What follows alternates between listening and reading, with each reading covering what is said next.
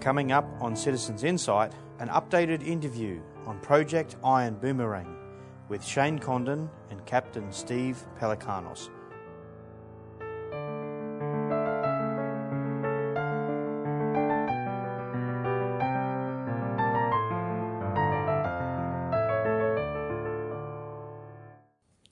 Welcome to Citizens Insight, the special program of interviews with special guests from around the country and around the world. I'm Glenn Isherwood, Editor and Production Manager of Citizens Insight. Today we welcome back Shane Condon for an interview on Project Iron Boomerang, and also welcome Captain Steve Pelecanos. Welcome Steve, welcome Shane. Hello, thank you for the invitation, Glenn. Thank you, Glenn. The subject of this show is to have a broad discussion of a great infrastructure project, Iron Boomerang. 2 years ago, we presented Iron Boomerang and hosted Shane on this program.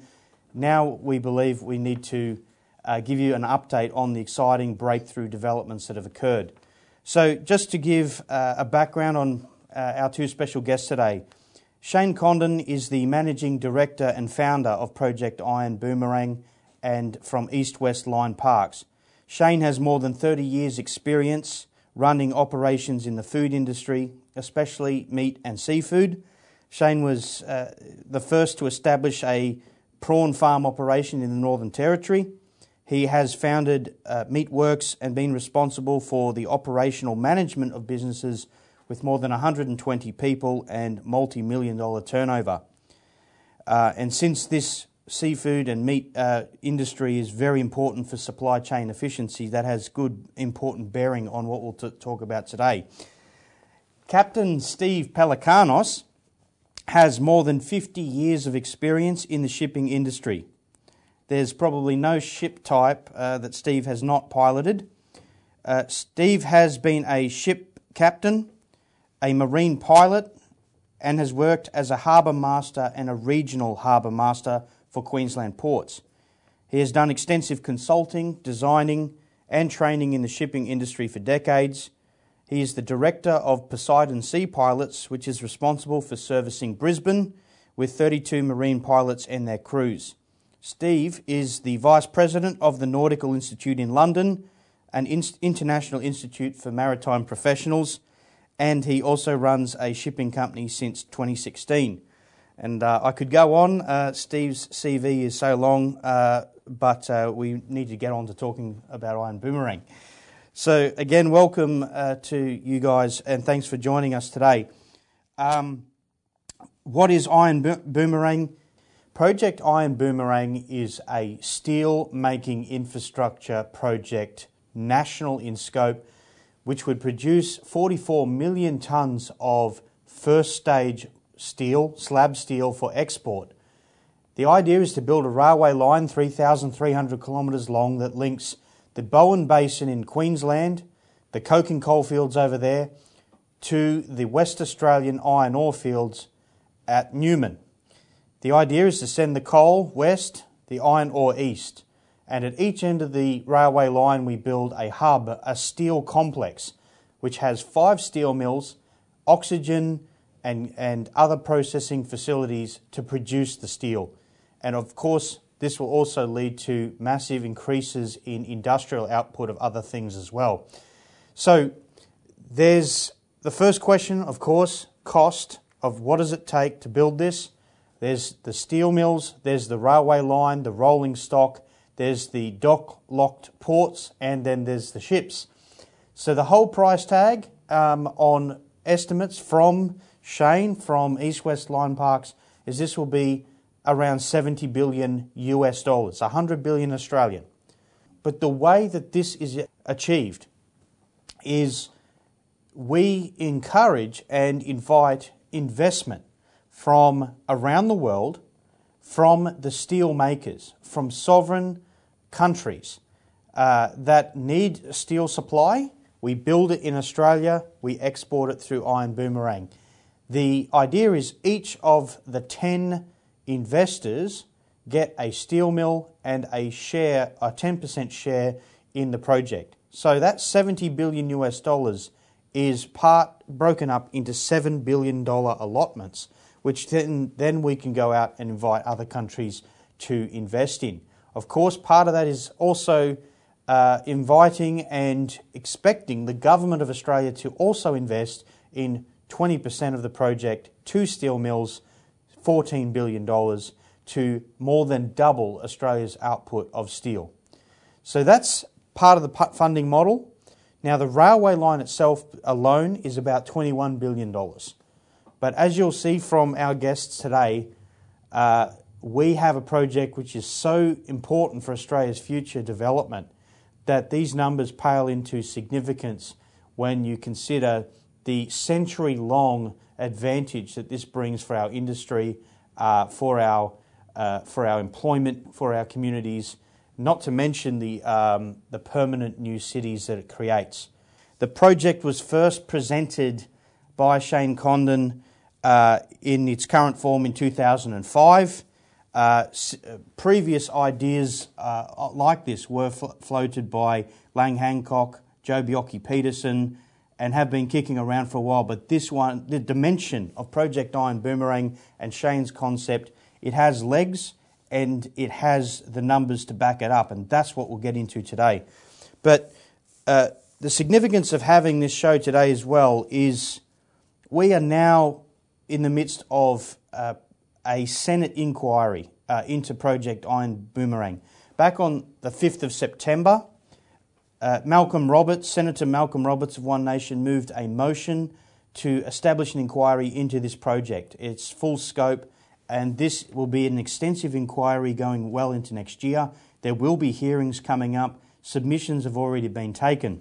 And what I want to do to set the tone of this interview today, I want to play the words of Labor Senator Glenn Sterle on the 5th of September responding to the introduction of this inquiry by Malcolm Roberts and his response to this bold project. So let's roll that clip. Deputy President, thank you. I just want to put a couple of minutes to support and thank Senator Roberts for bringing this to my attention. And I hadn't heard of Project Iron Boomerang, but I sat down and got a briefing from Senator Roberts. And I remember it comes back to when I was a kid growing up, and I remember in the great state of New South Wales, we used to do all this sort of stuff. We actually used to make our own steel. We used to have proud steel cities where there were communities, there was bonds, there was families, before this fly-in, fly-out nonsense took over, before the farm was sold, if I can use that terminology as a farm. And it breaks my heart to think, when I'm watching my grandchildren grow up, how disgusted they should be with politicians before us who thought this was a good idea to contract out work we used to do, and we did it well. Especially when I pick up and I hear conversations like what I've picked up in Senate inquiries on the inland rail, where there's concerns of cheaper steel coming from China, nowhere near the Australian standard. And regardless of who's in politics or who's in government, I always still have a fear. Who are the ones who are supposed to be out there monitoring this stuff? Are they doing their job properly? And that's not a blue versus red conversation or a blue versus red argument. I nearly said blue versus blue, but you know what I mean. So I want to support, and I know the Labor Party and Prime Minister Albanese, the Albanese government, support you, Senator Roberts, for bringing this to us. I think it's a magnificent thing. And I also think this is what we should be doing. This is the big-ticket items that when I first came into the Senate, lo and behold, I thought we would be discussing this stuff on a daily basis. How tricked I got. But anyway, at least let's get back to it. The big stuff about building a better nation, as I said in my first speech, and leaving it better than what we found it. But I want to share a quick comment with the Senate. And I was in China and I met with Madame Fu Ying. And some may think, who's Madame Fu Ying? Well, Madame Fu Ying is very highly regarded in the CCP. She was China's ambassador to Australia during the Howard regime.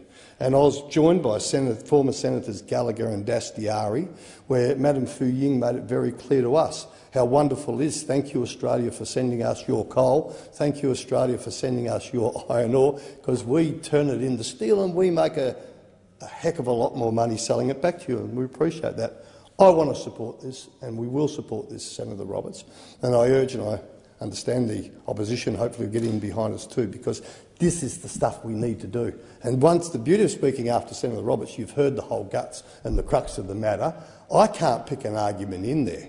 There's not a downside that I'd see, and the beauty of it is that I know when it comes to my committee, the Rural Regional Affairs and Transport Committee, a committee that's been predicated for all the years I've been here to put aside all the political bulldust and actually dig deep, go wide, go varied, listen to everyone who's got a thought, and actually try and deliver in the best interests of our nation. Senator Roberts, I'll tip my hat to you. I look forward to joining you on the tour, and let's try and put these two great industries together. Iron ore in my state of WA, coal in your state of Queensland. This makes too much sense. I'm starting to get a headache because it's sounding too easy. I might wake up in a minute and think I was only dreaming. Fully support you, Senator Roberts. The Albanese government will be backing you in on this one. So, gentlemen, that was Senator Glenn Sterle thanking a senator from One Nation for bringing this bold project, this incredible project, onto the national stage in federal parliament. We will obviously be hearing a lot more from this Regional and Rural Affairs Committee. I expect in due course both of you will be testifying and providing evidence to that committee. What I want to do though, this program today is for the general audience, the layman, the everyday Aussies out there who are passionate and concerned. So I want to open with generally, let's start with the most important aspect of the Project Iron Boomerang, which is the 3,300 kilometre rail line. And Shane, if you want to say a bit about the background of why you came to develop Iron Boomerang, please go right ahead. But let's start with the railway line. What are the main features? Well, first of all, I think the history of it really goes back to BHP in the 1930s. They had a great board, and at the time it was noted as in the history books as the most efficient steel company in the world. And they backfreighted by the coastal systems from the iron ore and metallurgical coal, coking coal mines in Queensland and New South Wales and in South Australia. They backfreighted coking coal to iron ore and iron ore to the coking coal. And they had steel plants. That is highly efficient, no empty returns. And then the great visionary men, Lang Hancock and Bjelke Petersen, thought about the rail, following on from that. I learned about that in primary school social studies books in Queensland in the 1950s.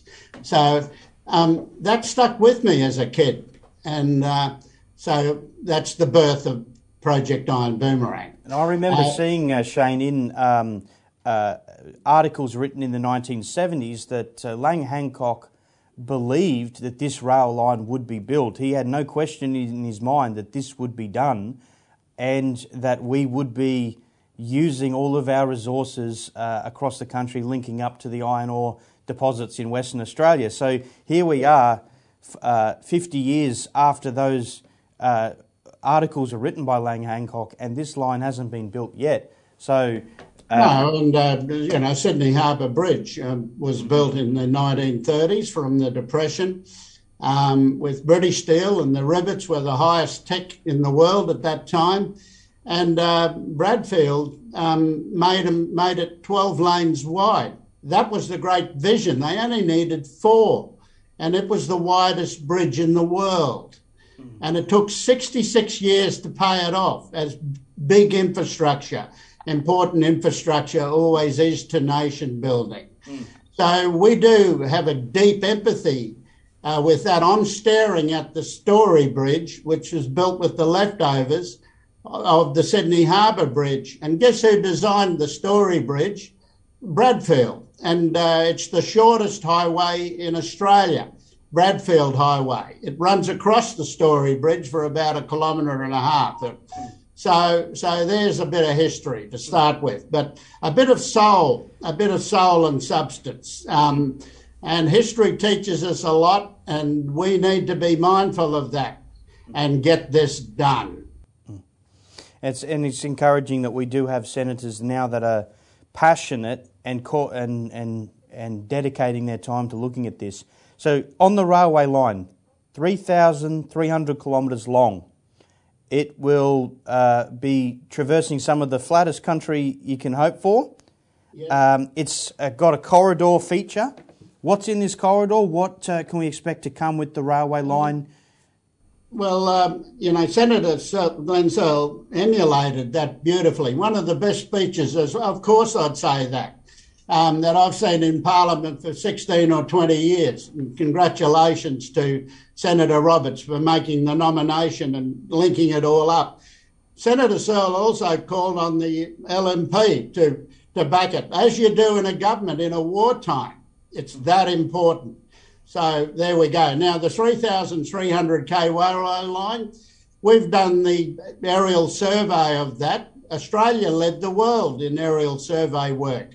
CSIRO. Guess where Google Maps come from? And the CEO of Google acknowledged that in Australia and New Zealand, that Australian technology developed Google Maps as an innovation for the world. It shows that Australia is a leading innovator.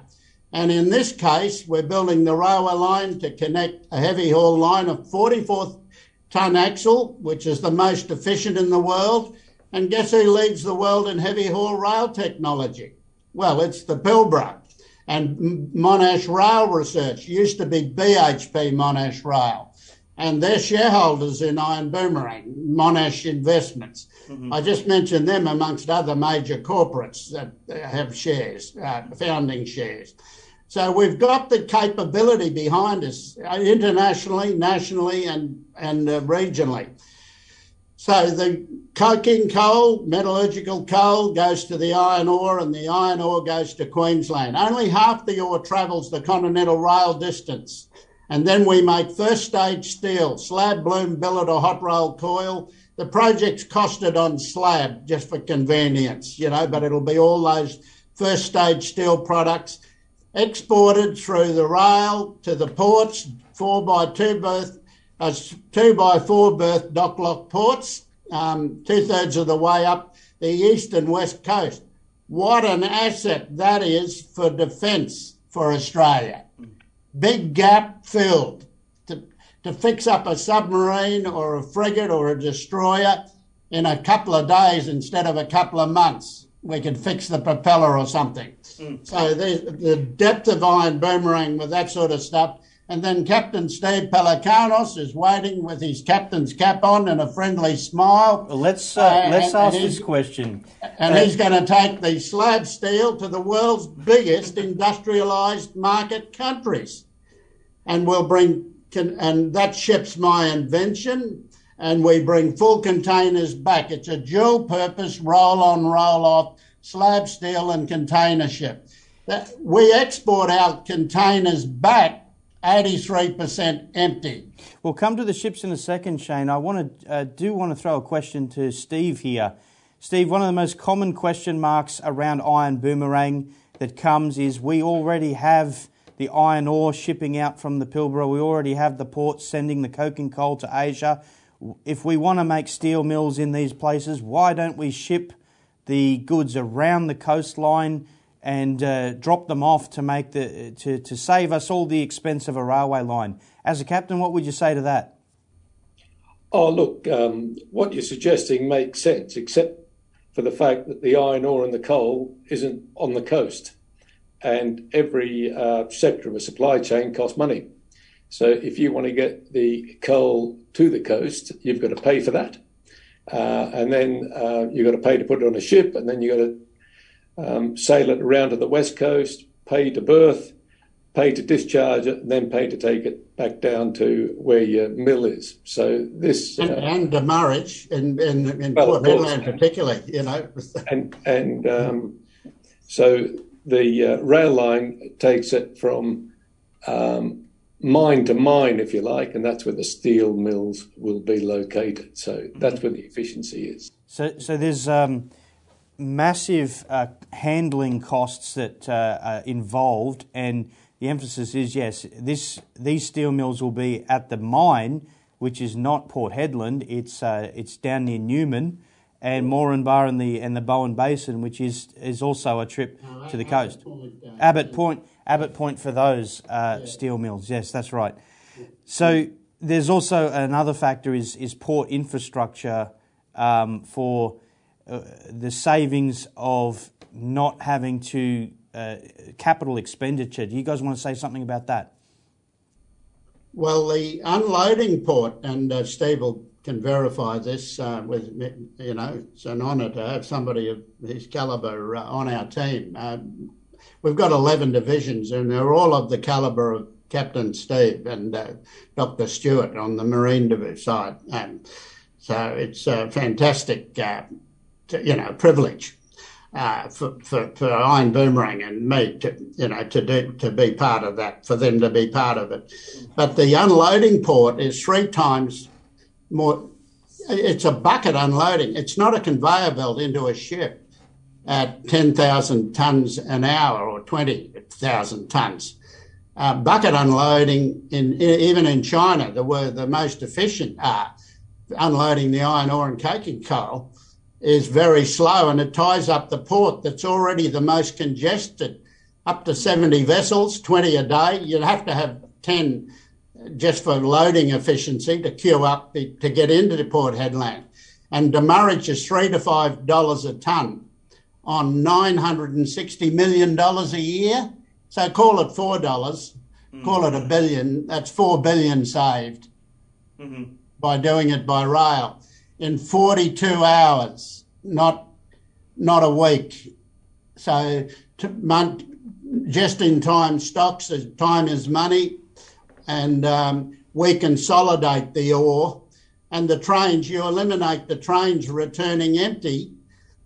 In the Pilbara, it's 400 kilometres, 800k total return journey. In the Bowen Basin, it's 150 to 240 kilometres return, call it 600 kilometres. So you've just eliminated that journey. So half the ore, the efficiency on the rail. If you were flying Qantas Perth to London on the direct flight and it was a $4,000 economy fare and you had no return passengers, the airfare wouldn't be 8,000, it'd be 10,000. That's sort of a description of the efficiency of having the payload each way, railway line and ships. I want to come back to that issue. That's in tens of billions of dollars in the scales we're talking about of net profit. On the ships, I want to come back to that point about specialised ships and the efficiencies of backhauling. But I want to stay with the railway line and the steel mills for a bit here. First of all, the features of the trains themselves. What advantages do these have over diesel, the design that you have put forward, and also what capacity or scope exists for extra use or multiple users of the railway line, because its prime purpose is mine to mine to get the steel mills supplied. We'll talk about steel mills in a minute, but that's its primary use. What scope for expansion, spur lines and other things exist? Well, we have an economic benefit for steel, and it's a $3 economic benefit for every steel dollar, and that's a very conservative application. But on rail, it's $1 for dollar for new mines.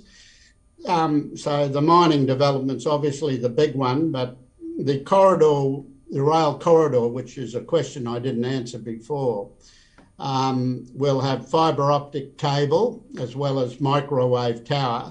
So it has backup security.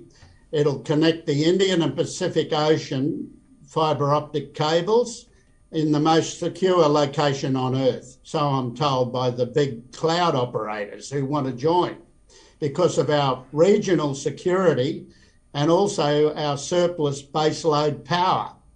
Mm-hmm. They are now multi-billion-dollar customers for the big clouds. Amazon, Microsoft, Starlink, uploads and downlinks.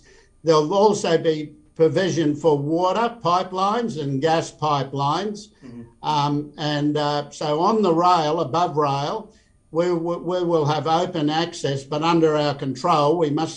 Our trains are worth 100 million each, nearly, not quite. But and how many trains do you have running? Well, I'll give you a brief description of what happens every day. There are 6 trains going, some of them 3 to 4 kilometres long.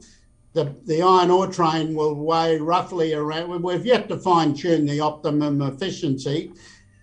The tear weight of the train is 10,000 tonnes, 4,300 horsepower locos, and they'll travel at an average speed of 85k up to 115k and do the journey of 3,300k between the 2 steel complexes, east and west, in 42 hours.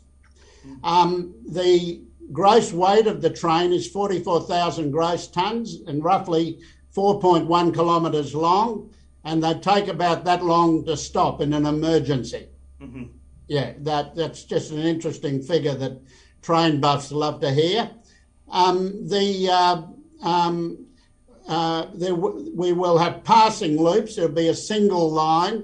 It has the capacity of 140 tonnes per annum, 1 million tonnes per annum, 140 million tonnes per annum. So we're using 32 million tonne each way, 64 million tonne totally, which is half the recipe to make 44 million tonne of steel a year.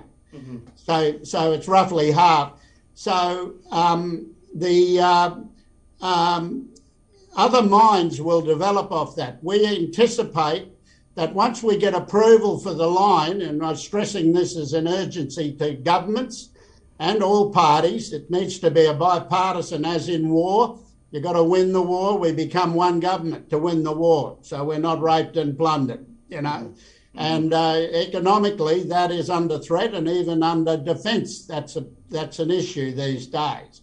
So Iron Boomerang actually provides that answer. One train could take the total Australian tank force plus its fuel trucks on one train.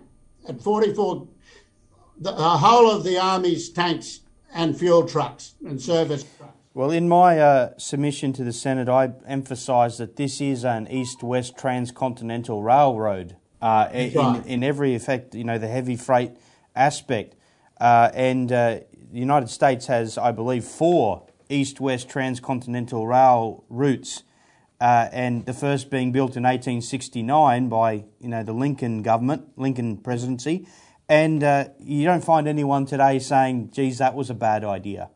But this is, for the capability it provides across every spectrum of the economy.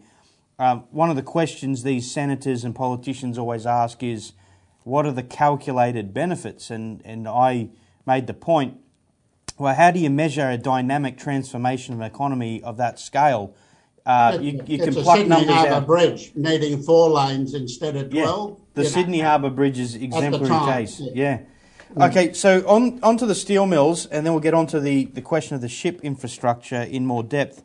The steel mills, 5 in Newman, 5 at Abbott Point in Queensland. So their capacity for production at stage 1 is 44 million tonnes per year, but over the course of time it could go up to as much as 200 million tonnes annually with this modular concept that we can have more than 5 steel mills. But each of those mills, a world's best practice, incredibly efficient and automated. Optimum efficiency is what we've built them to maximise the efficiency. So go through some of the numbers, Shane. How does it stack up and with current practice in world steel? Does it tick the boxes on finance and cost? Well, optimum efficiency is optimum efficiency anywhere in the world. And we met with the biggest steel mills in the world, 24 who've signed our confidentiality agreement expressing their interest. And in the boardrooms and often the banquets after, we had very interesting discussions. but I was told by Japan, South Korea, China, India steel mills, you'll be the only one who can compete with China, compete and beat China. They admitted it straight out.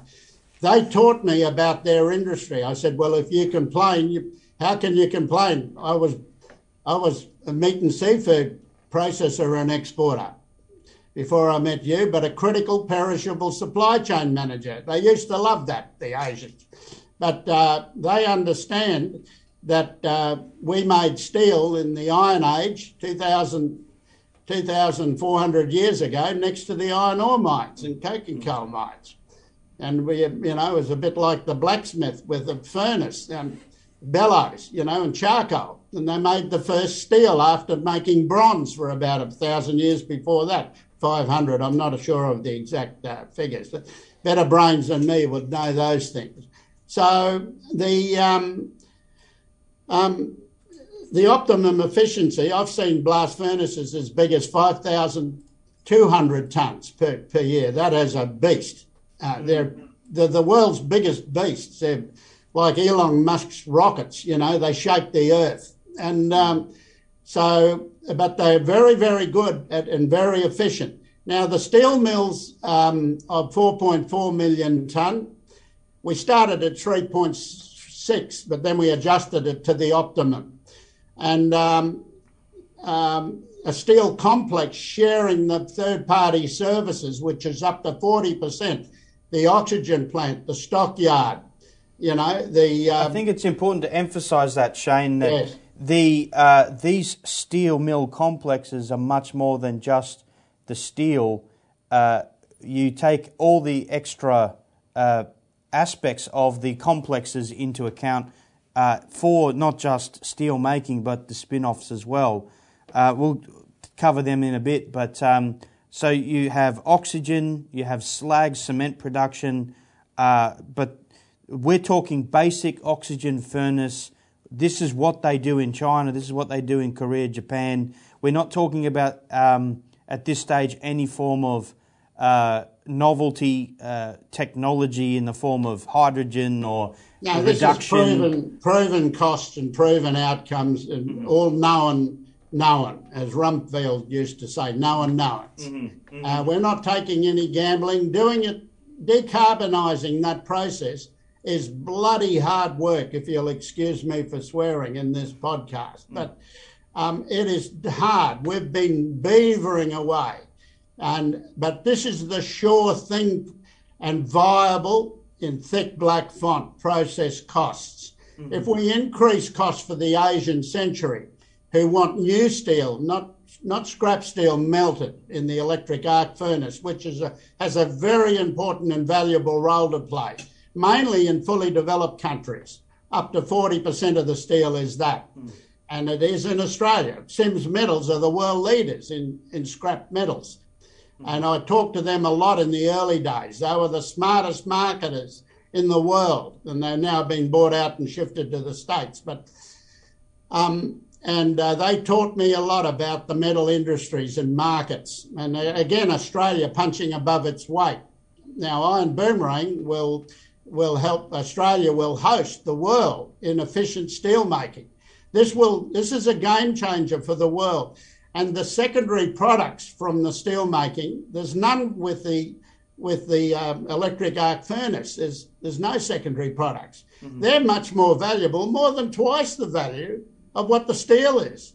The steel is the heart and soul anchor. There's no railway line, ships or ports without this steel model. Everyone needs to understand that. And we are the worst place in the world to build a steel plant on its own in Australia and build the ports, build all the scale. We lack the scale. We're 27 million on a continent, so on an island continent. And that's the Yanks get upset with me when I say we've got an exclusive continent. They don't like that, but I enjoy that with them.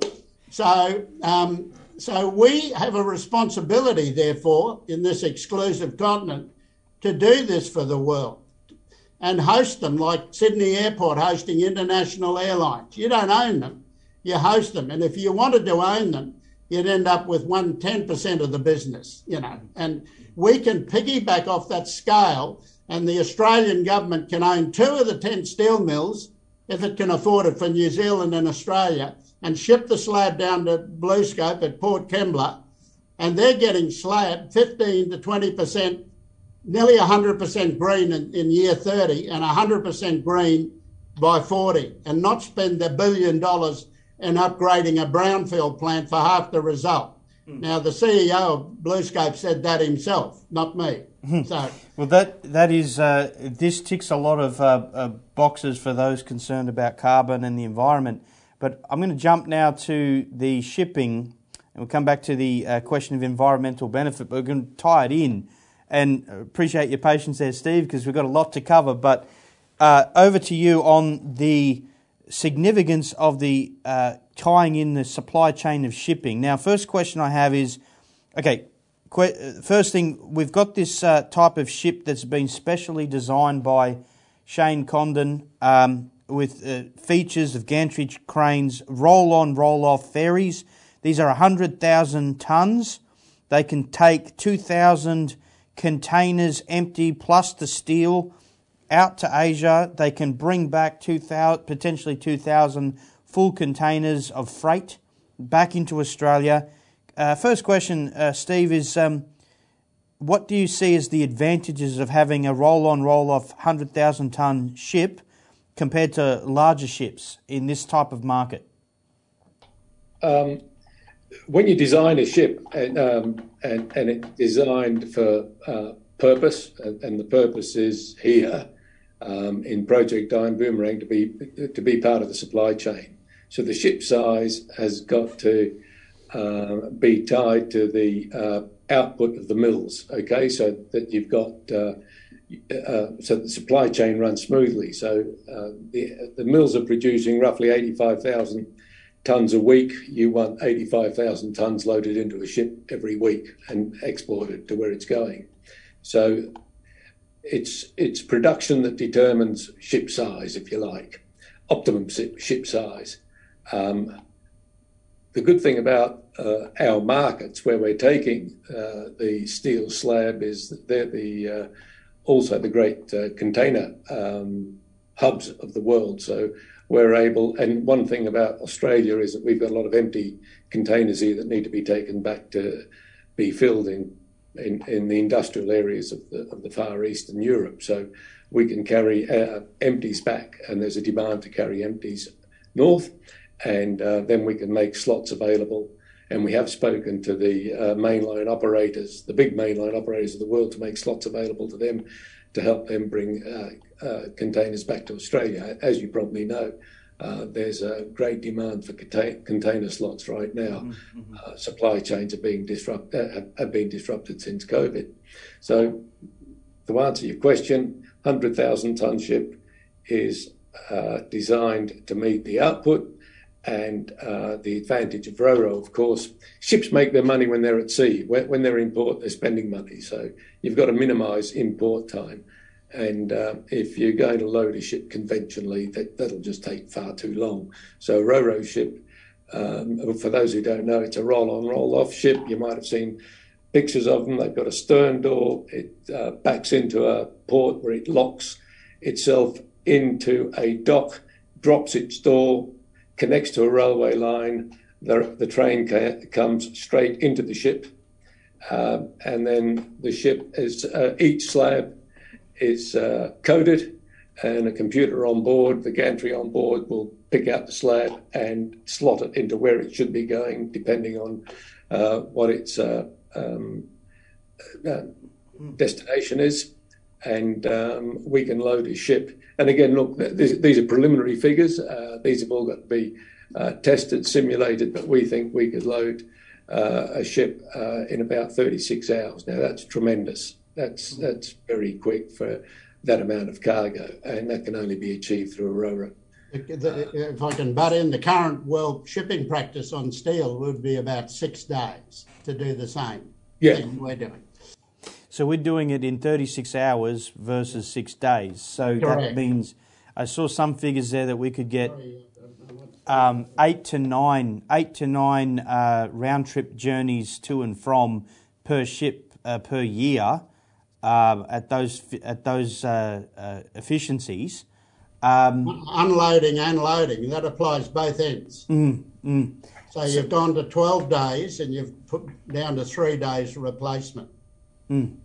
So that would make us one of the fastest deliverers in the world? Nothing like it. It's a game changer for the world steel industry. Yeah, and remember, this is, I keep coming back to the supply chain. You know, it's just a continuous production, transport, production. It's just a supply chain. It's just like an endless. It's a conveyor belt pretty well. There's no delay. It's produced, it's put onto a ship, it's taken up there. And we got a number of ships on each run. So there's no delay. There won't be any need for holding cargo, storing cargo. As the cargo is produced, it goes on the ships. Is it common in the industry to backload like this with specialised ships of this type? Well, no, specialised ships, no. Normally specialised ships are designed to carry a specialised cargo, and typically they carry the cargo one way and come back in ballast. So by being able to make slots available to the MLOs, mainline operators, we defray the operating costs. So we're making money both ways. Yeah. Which is a rare thing. And I just want to jump in here to emphasise what this is competing with is the current practice where the bulk ore carriers in the Pilbara, in the Bowen Basin are carrying coal and iron one way. That's 60% iron, 40% dirt, and they're coming back empty. So the efficiencies are incredible to produce that steel and export it directly. And you said before, Shane, just to reiterate, that the cost advantage in competing with China, which produces 54% of the world's steel, we could do it 10% less. Based on this does this factor in the cost saving of the in the shipping side of the containers? Absolutely, yeah. On the iron ore, it's 6 times more efficient because it's 30 over 200 for the empty return on the iron ore, 60 Fe iron ore going north, 40% dirt. So it's 60 over 200, 30% efficiency. So we're 3 times more efficient just in that. But we make steel, which consolidates the 2 ores of coking coal, limestone, or 3 ores, and iron ore, and we consolidate that 3 times to make steel. So we're 6 times more efficient in freight tonnage terms in the current practice. Do you want to comment on the fuel consumption aspect of that, and specifically on how would it work running these on LNG? You know, Australian ships running on LNG, Steve. Well. Running on LNG, and we are looking at a number of alternate fuel sources. We're working with Wärtsilä in Finland, who I would put them as among the top top designers of marine engines.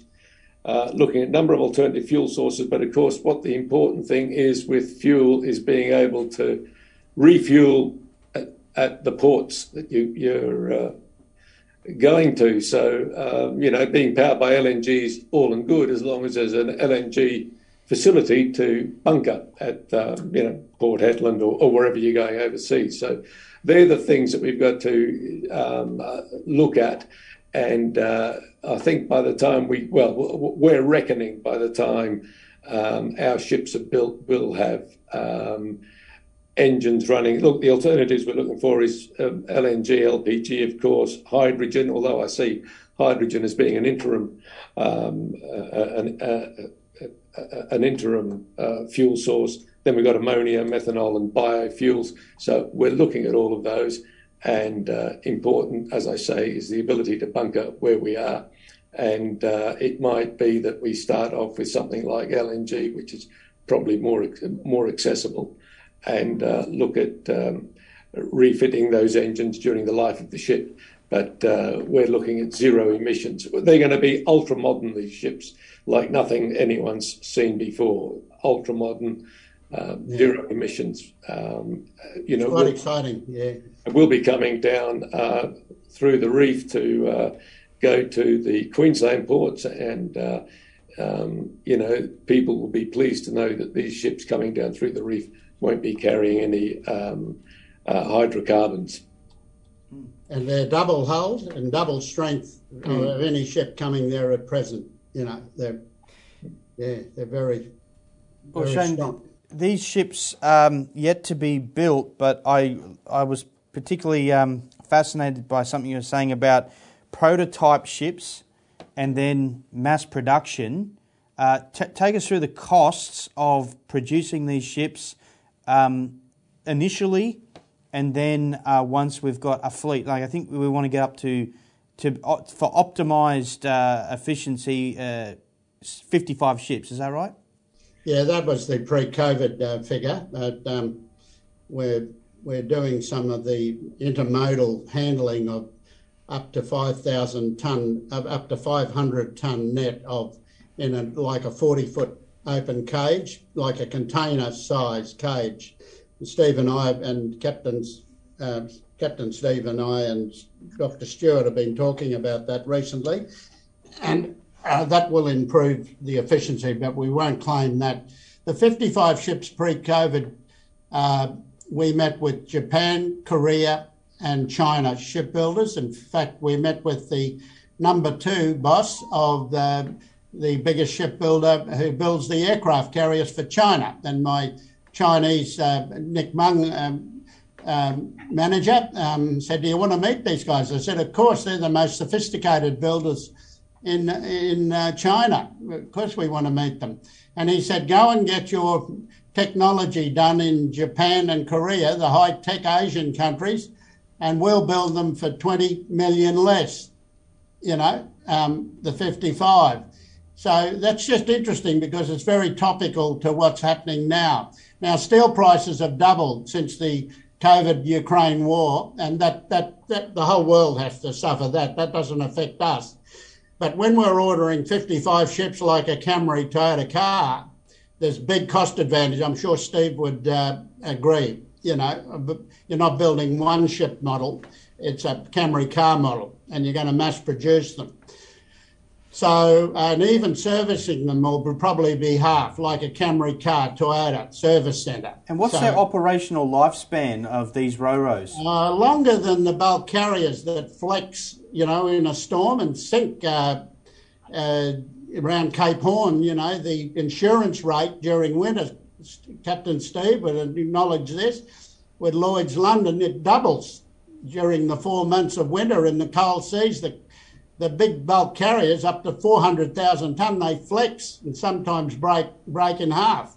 And you can see videos on YouTube on that actually happening in a big sea, a ship flexing. So these ships are quite different. We've consolidated the cargoes 3 times and we've built a stronger ship, okay? And it's more than 3 times the value of the ore. So I would believe Captain Steve will be in charge of the schedules. But when you've got a more valuable cargo, you speed up and use more fuel. And we'll be using, I'd like Steve to comment on this, the Aussie pods, and like the Queen Mary, which cost $1 billion to build by the French for P&O, it's got turbines in the roof, gas turbines, electric, and they have Aussie pod electric propellers, variable pitch, that can turn 360 degrees, so you don't need docking, which is against Steve's business, but it saves a lot of money. And so maybe Captain Steve can talk on some of those things. But these efficiencies add up to, that means our containers will be 30% less cost to everybody who lives in Australia. Every business, every person will benefit from cost efficiencies in the tyranny of distance continent you mentioned before, because we've priced our container business to be competitive. And I'm flagging this early without fear, because no one can copy this model unless they do it or own it themselves, So it's it's going to improve Australia's efficiency economic efficiency with the rest of the world and those of our major trading nation partners. Mm-hmm. It has a dual effect, strengthening effect. Well, Steve, I've got a question, one final question on the shipping, but did you want to comment to that? Look, Shane covered a lot of ground in what he just said there. What I will say is that we get back to it being a prototype, and once the shipyard, we've done the deal with the shipyard, and they build the first one. The second one is easier, and then it gets like to be a production line. They all come out. So yes, that helps reduce costs, and I think it's the same. You get the economies of scale as you would in any project of that size. As far as efficiencies are concerned, Shane touched on ASIPods, which will be incorporated into the design. This is newish technology, and with bow thrusters. An expensive part of operating ships is tugs, in ports. They can be very expensive. So to the extent that you can discount the use of tugs by having a ship that's able to manoeuvre itself without assistance, again, that's straight to the bottom line. Mm-hmm. So there will be a lot of features incorporated in the design of a ship to make them economically efficient. Okay. Yeah. Given it's not unlike the locos cost $9 million each, and they're diesel electric. They'll be LNG electric, which is 40 to 50% less carbon. So we can build them right now, and we'll also have regenerative braking, recharging, and we'll also use solar batteries. We'll apply similar stuff to the ships. We believe we'll start at 2032 in the decarbonised supply chain of ships and trains by 70 to 80%, and then 100% by year 40 when we start phase 2 of the Iron Boomerang project. Now that's double what the Albanese government's 43% is by 30, and 10 years ahead of the year 50 carbon neutral. And that is lowering the cost, not adding to it. That is the difference between us and a lot of others. Yeah, we're not adding the cost in. We're not guessing about it. That technology is immediately available to us today.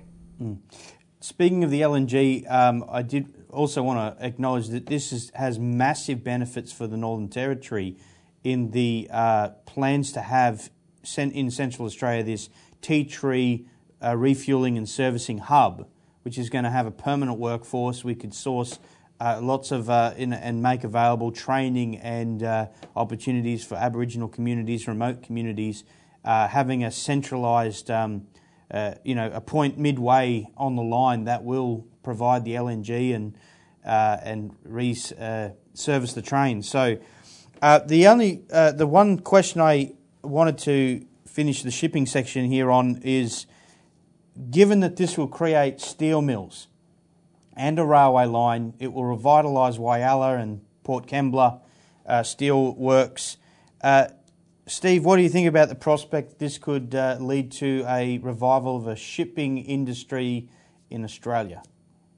Look, I'm very excited about this. Australia used to build amongst the best ships in the world. We had a thriving shipbuilding industry, and for all sorts of reasons, it's really non-existent today. The only things we build is warships in conjunction with some foreign designer or foreign supplier.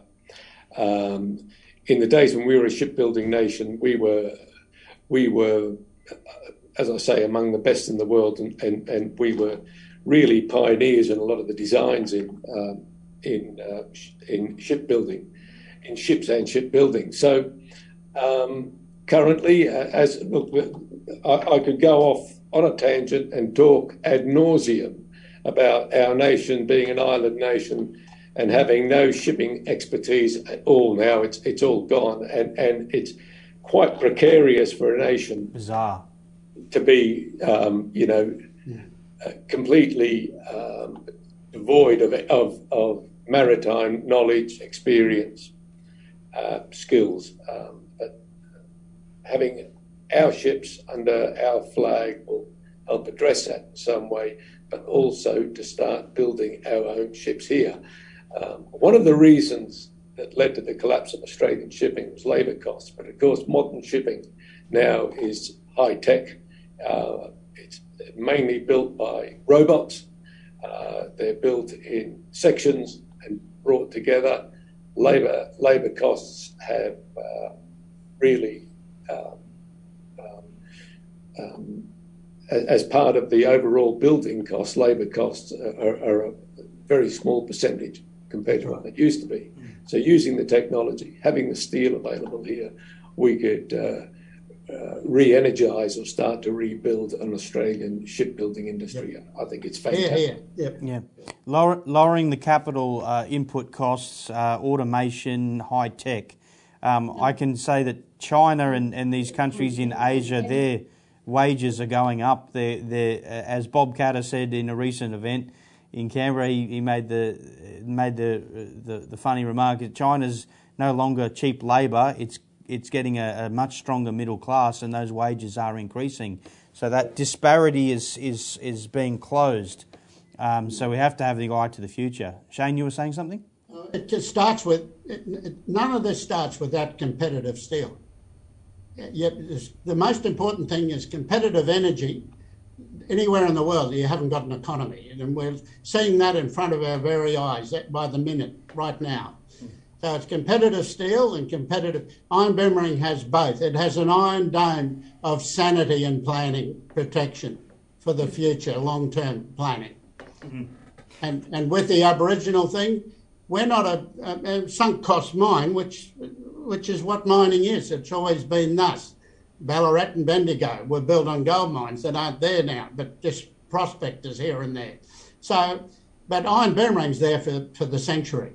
Mm-hmm. Our great-great-grandchildren, we're part of that community when we build that line. As I said to the Central Land Council, we're going to be part of each other's family. Mm-hmm. How do we do business? I'm not interested in the politics. How do we do good business for the future? How do we train the kids for a permanent job, not a guest job or charity job, a real job, permanent? How do we build it? Let's do this. Mm-hmm. How do we do business? They nearly stood on the chairs in Central Land Council clapping.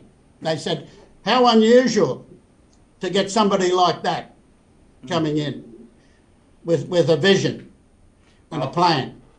We'll have to take a few more tours, Shane, because that's the greatest challenge now is getting more support and awareness for the public. That's why we've taken such a strong Let me say something to Australia's advantage. Where in the world can you go and meet one council that can give you, Captain Steve, I've told him this story, where you can get 1,000 kilometres of railway line east to west, dealing with one council. Wow. Go to the United States or Europe or the Inland Rail and see what that problem is. Well, on to construction operation. I just want to talk about the numbers of employment. Probably should have put this up as a headline up because jobs that will be created from Iron Boomerang. We've got the railway line, we've got the steel mills, we've got the shipping fleet and their crews. Then we have spin-off industry. So take us through some of the numbers. Steve, what do you expect will be needed for the shipping fleet and Shane, the rest of the components? Start with the ships maybe. Okay, well, we're reckoning that our ships will be manned with about 15 people, 55 ships, that's 825, and you double that because you've got 2 crews per ship. So you're looking at about 1,650, and then for every berth on a ship, the multiplier is 1.2 jobs ashore. So you're looking at about, over 3,000 jobs created on the shipping side. That's precise. Shane? Yeah, well, the build and construct, the pre-feasibility is when it reaches its peak. The pre-feasibility's done. The the design and approval stage, which is what we're doing now and starting, is about 3,000 to 4,000. That's surveyors and doing all the preparatory work, the ship design people, and all of that. The steel mill planning with the biggest. There's only 6 big steel plant builders in the world, like Boeing and Airbus. 15 countries build them with different parts. So the steel mills are similar to that. And the capacity of the world will take up that full capacity when we start building. Mm-hmm. Four steel mills at once, and then followed in 18 months later by another 4, and then the last 5 delivered by 32, 5 each end. So that will be 78,000, 75,000 at peak in construction and build. And then that falls down to operational 35,000 pure steel, okay, and rail operations, permanent jobs, okay. The housing will be permanent, not fly in, fly out. They'll be state of the art. Anyone in the world would want to live in them. We're going to build the most fantastic towns. And the town at Bowen, Abbott Point, State Development Zone area will be. NRI Japan has already worked that out. Smart cities and industrial towns, the latest world technology. NRI was the main contractor to China, building new industrial towns and areas the size of Australia in capacity. And many, hundreds of them. Unbelievable. I've seen an NRI sign was there. Even with the tensions of Japan and China, they were big part of their planning. So they're on board. The actual economic benefit town at Bowen will be within 5 to 10 years, 200,000. They'll have a bigger per capita income than Canberra, the best number 1 in Australia. I'm really sorry to tell the bureaucrats that. They'll have to change. So. There might be a mass exodus from Canberra to get jobs up north. And guess what they'll be doing on weekends? They'll be catching red emperor. And the ones in the Pilbara will be watching the whale sharks, mate. So good tourism. It'll be like the Ghan. People going to Tim Fisher, before he died, he kept calling me up to 2 months, and the great Tim Fisher, wonderful man and a rail tragic. He was on the board of the Ghan, and he said, Shane, we'll run a central India Pacific, east to west, central India Pacific. And before COVID, there were passenger ships watching iron ore load. With due respects to Captain Steve, watching iron ore load is a pretty boring subject. I couldn't imagine 4,000 tourists on board a ship watching iron ore load, but they love it because they live in cities and they don't go to remote areas. Remote tourism has a huge potential. And so 800 of them will jump on the Central India Pacific and go to Darwin, to Adelaide, to Melbourne. It's all standard gauge rail connections. And it'll go to Bowen, to the Barrier Reef, or to Port Hedland and watch the whale sharks. So Ningaloo Reef, the World Heritage areas, both ends. So that's just a little example of the Aboriginals benefit from those tourist trains like they are from the Ghan. So Tim was very excited about that. He sort of did suggest that I name something after him. I said, that's probably a given. But I think that's a nice story, but it just shows how positive of building Iron Bear. And Shane, it should serve as a message for the LNP to get on board and put away all the politicking and get behind this in a big way. Totally. Work with Stirl, work with Roberts, and let's make it happen. Now, I just want to jump across, because it is on the same point, spin-off industry. We have the steel mills, there's process heat, there's excess electricity. When it comes to different ore grades, when you start getting down to lower ore grades, you can get more benefit in things like cement production with the slag. Casting, we've got the question of sulphate of potash, mine deposits. Just briefly, what are some of the industries that we could have around these steel mill complexes, spin-off industries?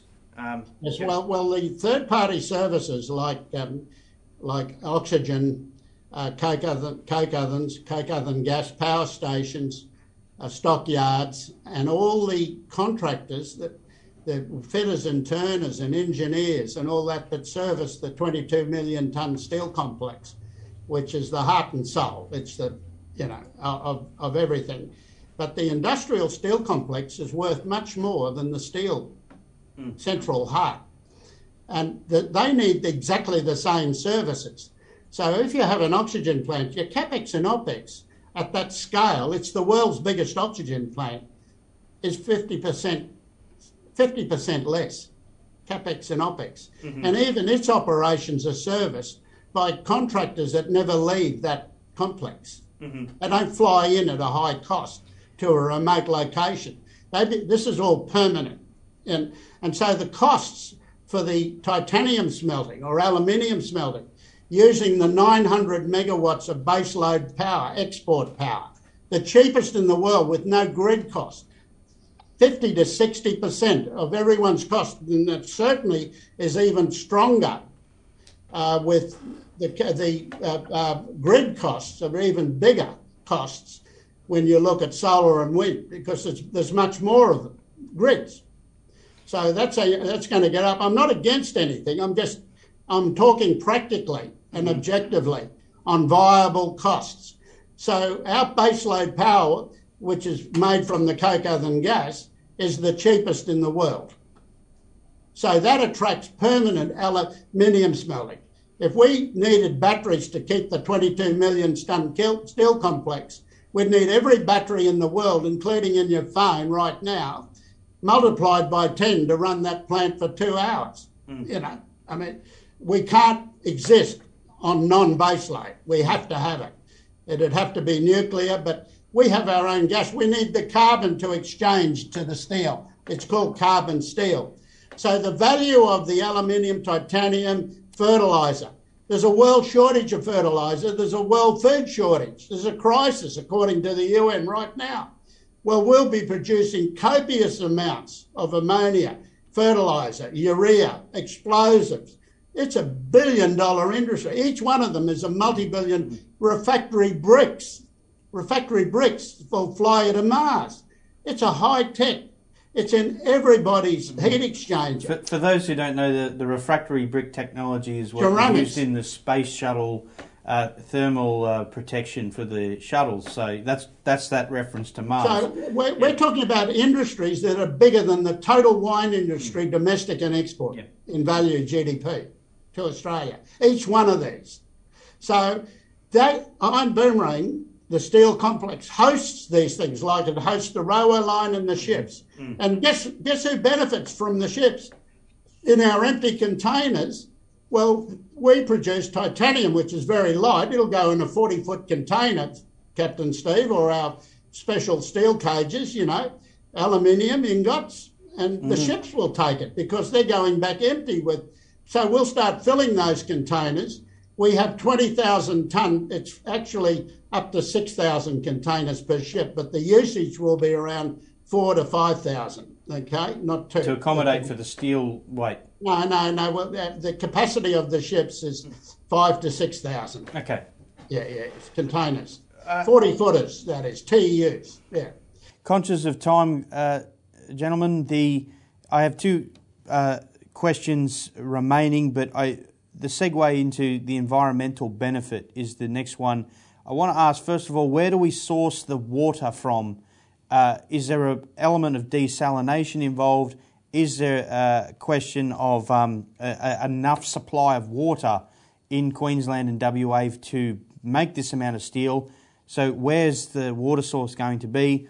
And then if you guys want to comment on the environmental aspect of this, let's take that one first, the water. Yes, well, firstly, we have the Burdekin Dam which the original builders of it, the engineers and the Coordinator General's Office of Queensland, who are engineers, most of them, and Ross Hunter, who was the advisor for supply chain infrastructure to the Premier, Beattie at the time, principal advisor, Queensland Transport, he was seconded to them. We can extend the Burdekin Dam is the second best world-class dam. There's only two, at Lake Argyle and the Burdekin Dam. It can be extended by 2 to 6 metres, and by taking it to 6 metres, it's 3 times its current capacity at a very reasonable cost. The 2 metres was around, at the time, Sunwater told us, they've already tendered a cost per litre, no trouble. The 2 metres will give us more than 2 or 3 phases of Iron Boomerang's water needs, okay? And they were going to build a channel or a pipeline to the Bowen area and also assist irrigation for the tomato growers. It's the biggest tomato growing area in Australia. And the current member for Dawson, it was a major tomato grower from that region, ex-mayor of the Whitsunday Shire. One of the most powerful economic shires in the country. Whitsunday, tourism, sugarcane, cattle, farming, tomatoes, I just meant tourism, huge. Yeah, it's a huge, wealthy shire and very productive shire that we're so lucky to be in. And the State Development Zone, industrial State Development Zone, is already gazetted by the Beattie government at that time. So I'm giving them a leg up, but they did this. They showed a bit of vision and a bit of guts at the time. And that's what we need now more than ever in this world circumstance. So the water from Queensland is more than covered. We will be releasing no water at all to the reef. We'll reuse the water for the town. It'll all be incorporated with the industrial water, up to 5 different grades. We'll export water for irrigation, very good water, and we'll have an algae farm of 10,000 hectares to capture the carbon. Nature does it better, more carbon than we produce. Now, we'll also reduce it in other ways, carbon capture and utilisation. We'll make a profit out of our carbon desk division. It's a valuable product. And we already have that covered in not 1 or 2 ways, up to 4 or 5 ways. Well, Shane, that's right. There's not enough time today to go into all of the environmental aspects and benefits of Project Iron Boomerang. There's a whole division that can cover that, and I will probably take it up in a big way in another interview like this one. But amazingly, I'm giving you a new statement. We could be exporting the slab steel, and it'll be at the bequest of the steel mill owners with a carbon credit. So when it goes to Indonesia, they're green by receiving that per tonne carbon credit. That is already being planned and totally doable under our master plan. Yeah, it's amazing. That's a world first. That alone, and I mean, I've had conversations over this past month with mayors from Western Australia, with mayors in Queensland, and there is this hope that we can transition into green hydrogen, green steel. Yet we'll do all of that. At this point in time, using the world's current practice, we still tick the green box. We're going to make steel much more with less carbon emission, capturing the CO2 for industrial use and sending that steel to countries that otherwise would be not doing it anywhere near as efficient as us. So we can quantify that, and that's the job of government. My final... In WA on the water, because water is probably the biggest game changer. If we haven't got water, we couldn't build anywhere else in Australia pretty well. It's just luck, the lucky country again. WA Water is the biggest government division of the WA government, running 97%. It's the engineering fraternity for all other WA government divisions. We met with them. It's the resource for the WA government, engineering resource. The dewatering of BHP, Rio, Fortescue and Roy Hill produces up to 55 megalitres of water a day, dewatering the mines to get to the iron ore. It's beautiful portable water. So it actually costs WA, the iron ore miners, money to pump it back underground. Because if they let it to the Mindy creeks, it's not normal desert. It's flowing water in a desert that doesn't have water normally, except in the wet season. So that comes from an aquifer that's quite different from the rest of Australia's aquifer, and it's recharged by the big cyclones that go up the Fortescue Valley, which is up to 30 kilometres wide, and they have incredible dumps. The river comes up to 80 foot, 20 metres, 30 metres high. So the water is beautiful and potable water. And that actually, I think the WA guys said, and BHP and Rio will probably be annoyed, but they said they'll pay you to take it because it's costing them a lot of money to get it back underground, you know.